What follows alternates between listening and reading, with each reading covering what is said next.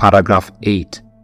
The Sabbath is then kept holy unto the Lord, when men, after a due preparing of their hearts and ordering their common affairs aforehand, do not only observe an holy rest all day